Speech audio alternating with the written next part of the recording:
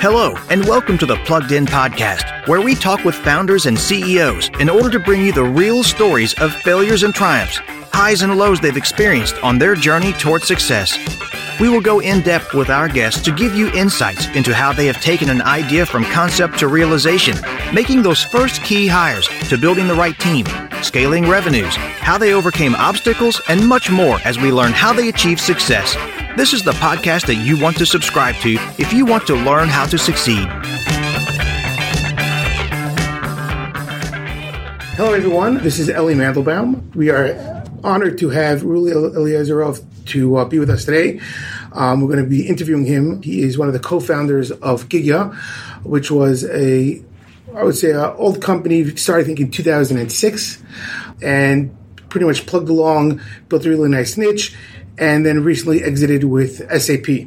Pretty much the interview is going to be back and forth, really, where you started, how you managed to succeed, just various questions about that. It's really casual and formal. So why don't we start, just give us a little bit of background about you, and then we'll just jump into the questions. Great to see you again after a few years. My name is Ruli Eliezerov. Actually, I was educated to be an architect. I thought I will build buildings. At some point, I graduated after 5 years of studies, began working as an architect, and then realized that spaces for people cannot be planned ahead and then executed and never changed again. Because people are complex, and it's very hard to predict how they will behave, they will use such a, it's a product after all, right? Which is all about human experience.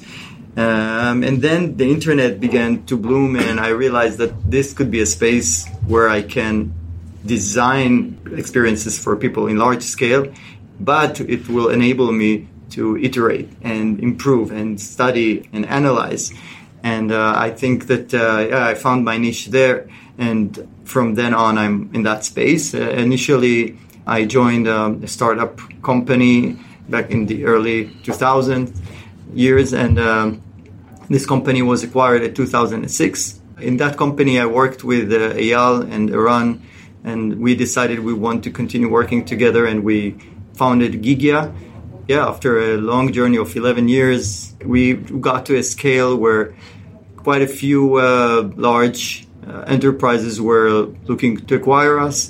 And since SAP was the only one who shared the same vision we had, and also in terms of the culture, we felt that we are sharing the same kind of values. We felt that it was right to join forces with them. Well, that's great. I mean, you actually touched upon a bunch of things I want to ask you in the interview, from culture to company growth, scalability. But first, let's go back to, how you met your co-founders, right? So you worked together previously, but how did the idea come about? As an entrepreneur, again, I used to be an entrepreneur. Mm-hmm. When you have an idea, it's very hard to put it out. So how did you guys come up with it? How did you guys build it out? Get your first clients, and then raise the funds. How challenging was it? Could you just walk us through it a bit so the listeners could really, the 2 or 3 of them that I have at the moment, could really understand more about the experience of the entrepreneur. Again, you hit the success part, but you went through early on. Yes, and we went through very hard times. I tell every young entrepreneur I meet, telling her or him, they need to be prepared to at least twice, 2 times where they will be sure the place is falling apart and there's no way out of it. So we went through these dips too.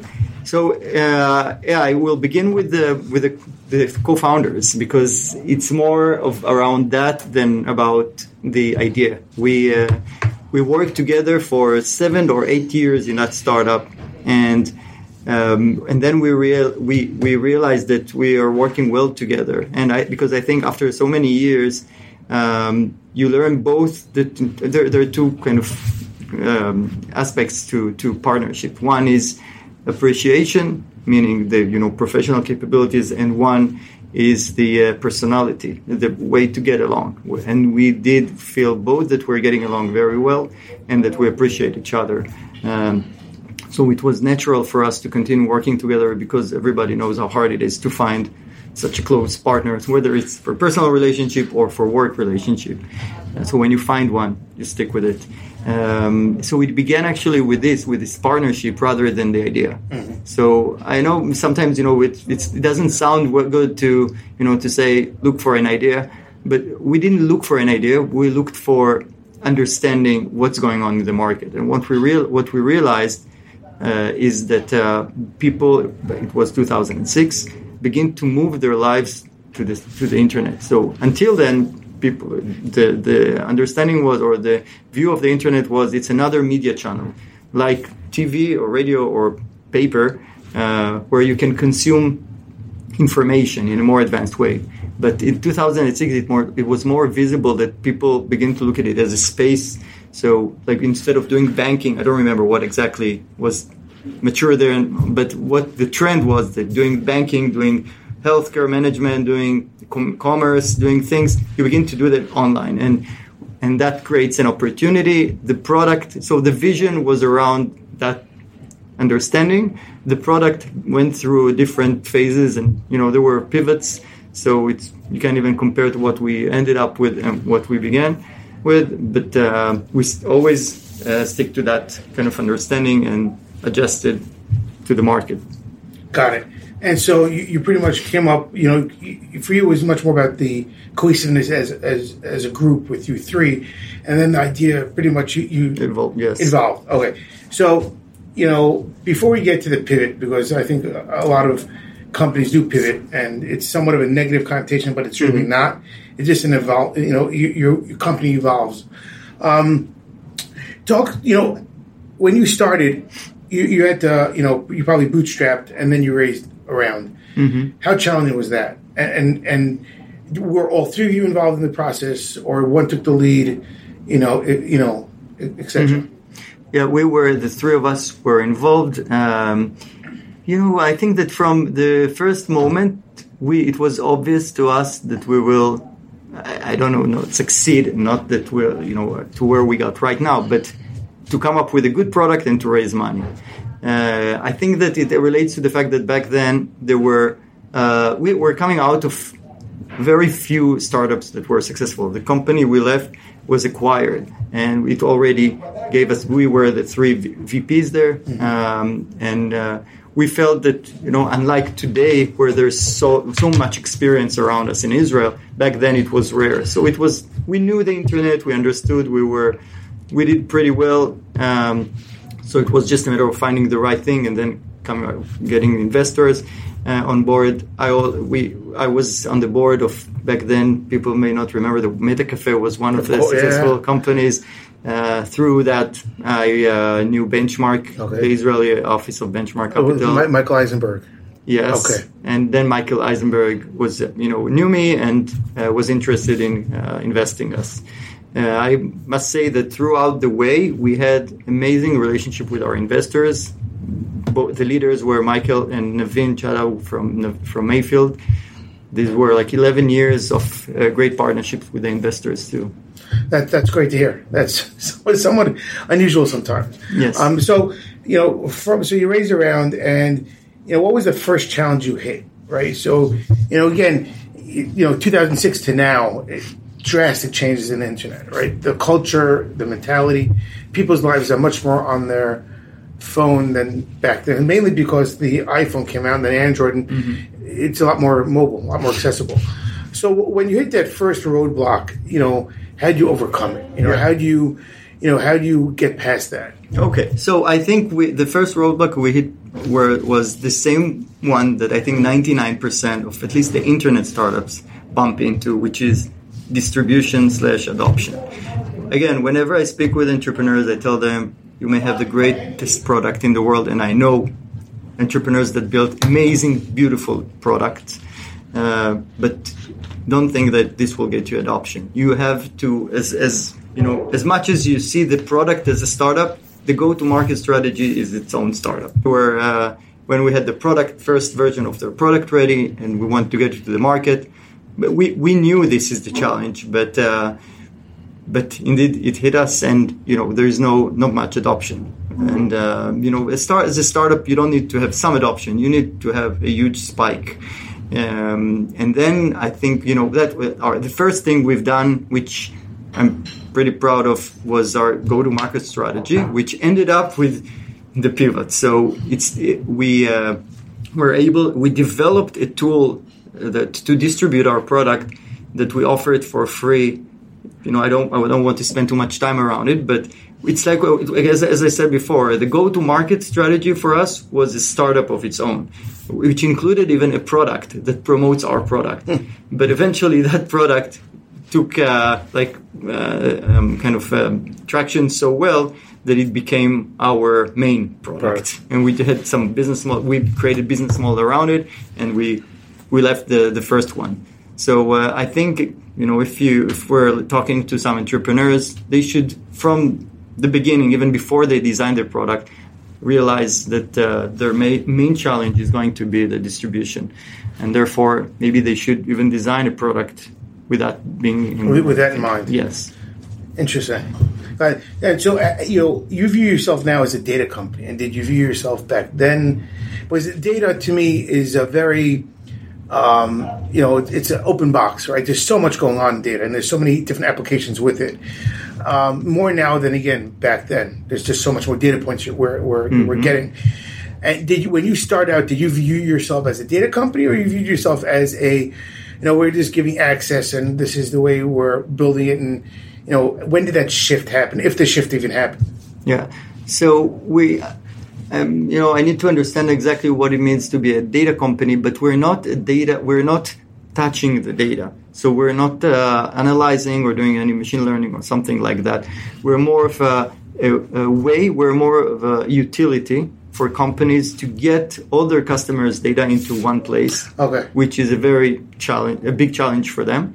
And there is also a good reason behind it, not beyond business, which is enabling their customers to have access to the data. So currently, let's say you work with Nestle. Nestle has dozens or hundreds of brands, across dozens of countries, and you don't know they don't know what data they have about you specifically across all these properties. We help them get everything to one place from all the systems, and then enable you as a customer to log in and ask them, what do you know about me? And I want you to delete this piece of information, or I allow you to use this information for this and that. And in that way, they both create better relationship with the customer, and also they can serve them better. So they use this data, which is coming from all those brands, to do better marketing, better support, and better service in general. Got it. So when did you start scaling the company? I'm not referring to product-wise, but people-wise. And what were the challenges? Because I know big challenges. A lot of when you start hiring key personnel, and then making sure the environment is the one that you want. And I know that you mentioned, when you looked at the different suitors that were coming after you, SAP and you aligned together. So how was it building that? And again, everything stems from the three of you, the three co-founders. Mm-hmm. Everything trickles down from there. Right. So how was that when building it, and what did you look for?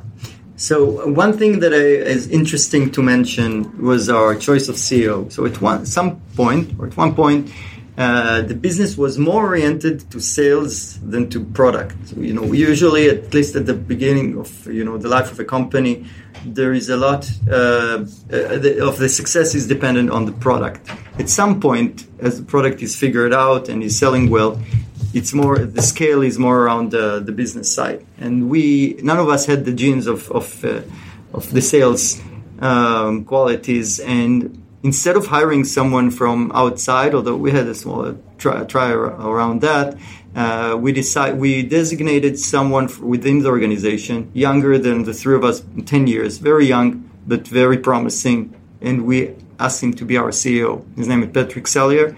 And it proved to be a great decision, because both he did and does great until today. But also in terms of the relationship, there was throughout the way, in the same way, the relationship among us and the relationship we had with our investors, we also had great relationship with our nominated CEO, who appreciated us for giving him the opportunity, but also, it was so organic and natural, and therefore it went very well throughout the years. He was internal. It was an internal hire, and he was on your sales team. He began as somewhere as sales/business, and he made some progress. Became a VP at some point. We let people in the organization. We have more examples of people that began in entry level role and are now in a VP role. We have quite a few of such. So we let people grow not only vertically but also horizontally. Again, we have many examples of that. I think that's something every company should adopt. But how do you create that culture? That's impressive. I mean, that's definitely I definitely don't hear that a lot. It's impressive in the sense that the opportunity is always there and people know it, so they're always trying to do their best. But it's not an easy thing to create. It begins with hiring very strong people. So first, Eran, our CTO, my partner, is very careful about who is hiring, who engineers that he chooses to work with. And I think one thing that you need to have your managers realize is that they shouldn't be afraid of hiring people or intimidated by hiring people that seem even smarter than them. If you adopt this culture of there is room for everybody, and you're not being risked by hiring someone very strong, and this is the culture here. And then from then you hire people that are curious, that are looking to achieve more than they were just tasked with.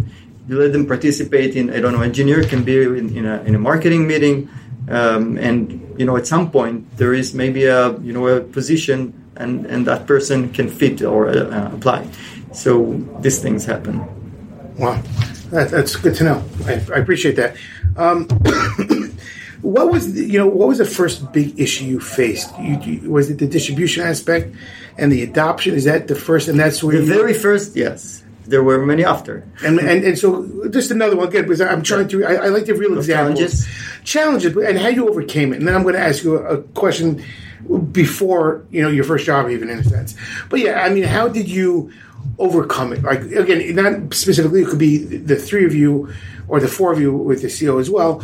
But how did you overcome that? Because again, there are a few times when you're really down, right? You get, it's like, what am I doing? I'm not making any money. There's no growth. I'll tell you about a big one that we had. Sure. Okay, so our product, we're talking about the days of MySpace. And our product... Hold on.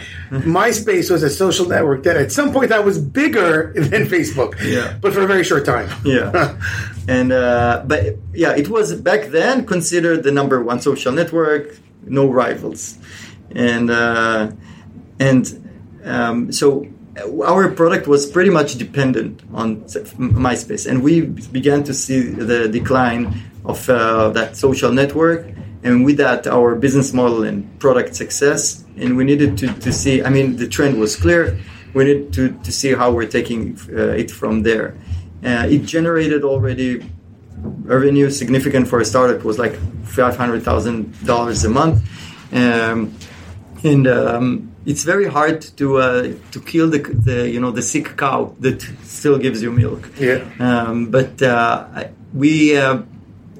I think what I'm happy about is that we were very enthusiastic people, and therefore when we came up with something that is not dependent on any specific social network, but is more generic, that is very different from the product that this cow that we used so far. We got so enthusiastic about it and so optimistic that we did. This was actually the biggest kind of pivot we've done in terms of product. And I think this decision of leaving something that works but doesn't have a potential and moving on to a new thing is one of the hardest decisions for entrepreneurs to do, because you always have the question, it's always hard, and you always have the question whether I should continue to try or should I leave it and go with something new. This is something that you just need to feel inside of you. There is no list you can look at of cons and pros, and that's the decision we've made at that point. It was correct, actually. Got it. So I want to go back. These are more personal questions. So, when you were 15, what did you want to be? I mean, was it an architect? I mean, or was it, something? And at what point in time did you realize, well, that's just not going to happen? Okay, so it's funny because as much as I'm not coming from, I'm not an engineer and I'm not positioned in the company as being the technologist. When I was a teenager, computer is what I was excited about. I imagined myself doing things in 3D and working with software, not necessarily developing, but working with software. I was fascinated by technology, by software, and it wasn't the internet, but I had a modem, and by the potential of connecting to the world. So I didn't have a kind of a vision of what I want to do, but I knew that I'm excited about the power of technology and the scalability of that. Got it. And what was the first thing you failed at? Significant, like, whether it's, school, whether it was job-wise, and what did you do to again, overcome it? I mean, I ask a lot of questions about that, mainly because, people need to understand that there's always a way to overcome a challenge, overcome failure. Failure doesn't make you, right? It doesn't break you. It's a question of, how you get up is really what defines you. Right. So I think that people will feel it. I'm talking about our listeners. My message is when you're in your zone, in the place that you feel most natural and most excited and enthusiastic about, you will not be intimidated by failures to the level of quitting.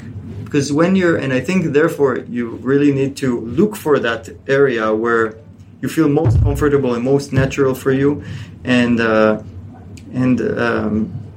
course you need. I mean, getting out of the comfort zone is a subject of its own that of course I support, but I'm talking about being in your place. Even for example, there are different entrepreneurs. Some that come from that are technologies that are very excited about technology and take it from that direction. Some like me that are coming from the user experience approach. Some can come from their salespeople that become entrepreneurs. You need to be in your zone, not try to be what you're not, and then you will feel that if you're doing what you're best at, even if you fail, you will, I think, continue, because it wouldn't be right for you to just move to a different job or a different kind of space. And for me, software and technology was the space that excited me, and user experience. And then, if I fail, I don't care. I mean, I feel bad, but it doesn't make me move to something else because I'm in the right place. You feel it in your bones that you're doing is the thing that you were born to or that is right for you. So I think the most important thing is to find yourself to the place that is right for you, and then you will overcome the challenges. Got it. I hear that. Is there anything that stayed with you from your first job that you kept, that habit or a certain culture that stayed with you throughout? That's an interesting question. So my first job was a UI designer for a company that is doing very well until now. It's called Waves. They're doing digital audio processing, and I'm trying to think of something that stayed with me since then. I think simplicity. I think that what I learned there is to find the a minimal way to achieve what I'm looking for, to clean as much as I can. The product needs to do less. It's much easier to add features. It's much harder to say what is really, really critical for the success. And I think the more you practice this and apply it, the more successful or chances you have to be successful and the product to be successful. Okay. So then, the follow-up with that is, did you have a mentor? Did you view someone that you went to? And again, VCs are great, but sometimes VCs aren't the best type because they always have an agenda, right? There, even though you're friendly with them, they always look out for their investment, right? That's their job. But was there someone over the time, especially building a company and going through what you went through to get to where you were, or where you are now, I should say? Did you have someone that you leaned on?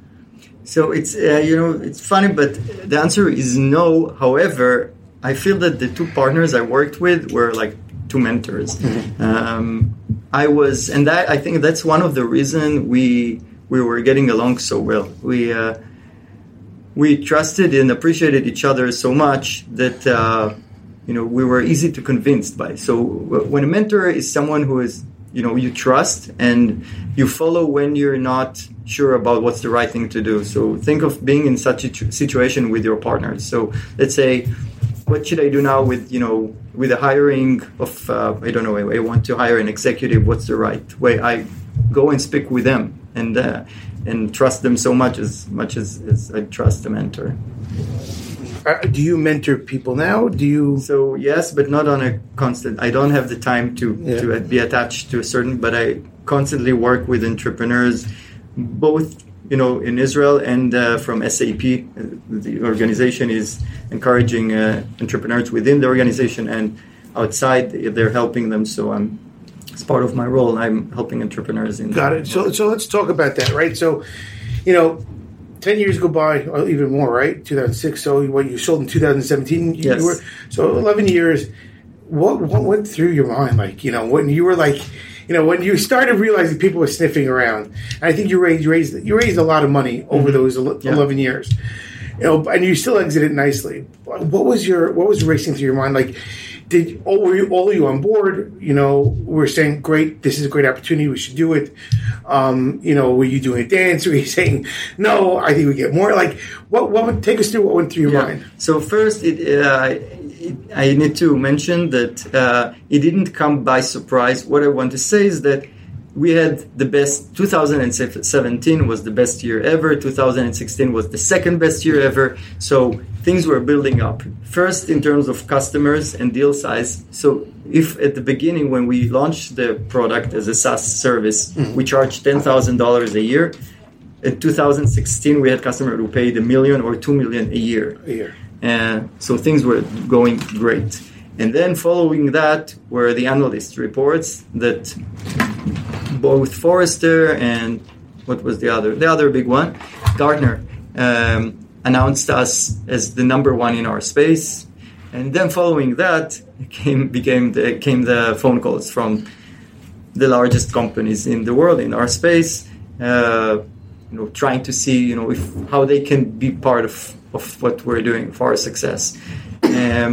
So it was a gradual process, and I think that at the point where we received concrete offers, we already were after a process of figuring out what we want to do when we grow up. What's our next phase? And it was clear that we either do it alone or we do it with someone who is sharing the same vision with us. The first offers were from companies that had different goals than us. So, we still continued the conversation. It was also good for the negotiation, having a few parties instead of putting them away. But we weren't convinced they're the right partner for us. And SAP really shared the same vision and the same culture, as I mentioned. Everything fit and fell into place. So it was not such a hard decision. Well, that's a good story. All right, so a few more questions, then we'll wrap it up. What companies do you look at now and you're saying, wow, like they're just... In the Israeli scene? Israeli scene, yeah, let's start there, and then overall.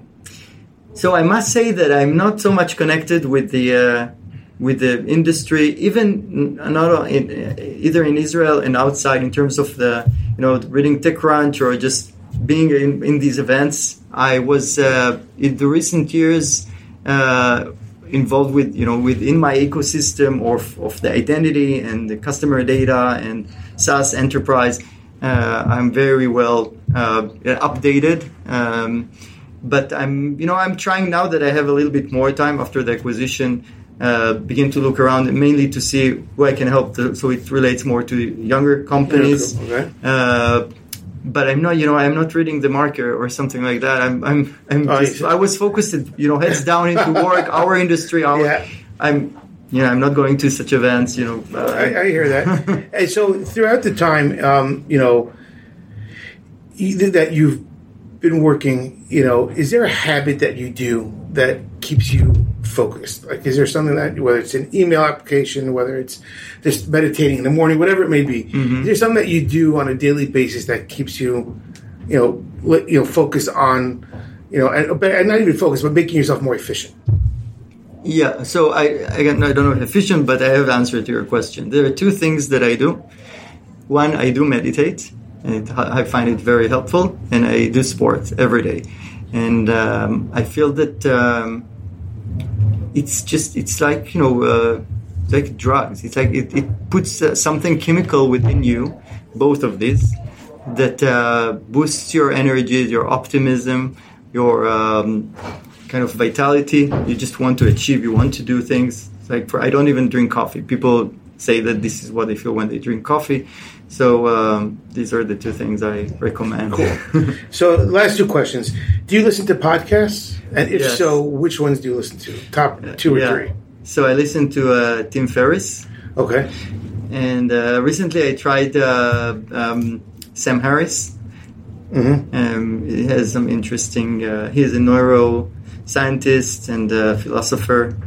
Very controversial in some way, but he's saying some interesting things too. Okay. And the last question, what books are you reading now?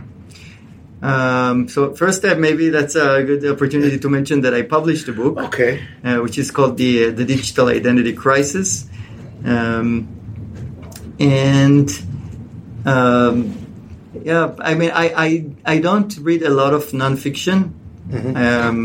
I do read fiction books. So currently, I'm reading what's the name in English? It's a I don't remember the name. Oh, no worries. Okay. No worries. Well, again, I want to thank you very much for your time today. It's great to learn more about the story, learn more about how you achieve success. Thank you so much. Thank you. Thank you. Love this episode of the Plugged In Podcast? Head over to iTunes to subscribe, rate, and leave a review. It's very much appreciated. Thank you.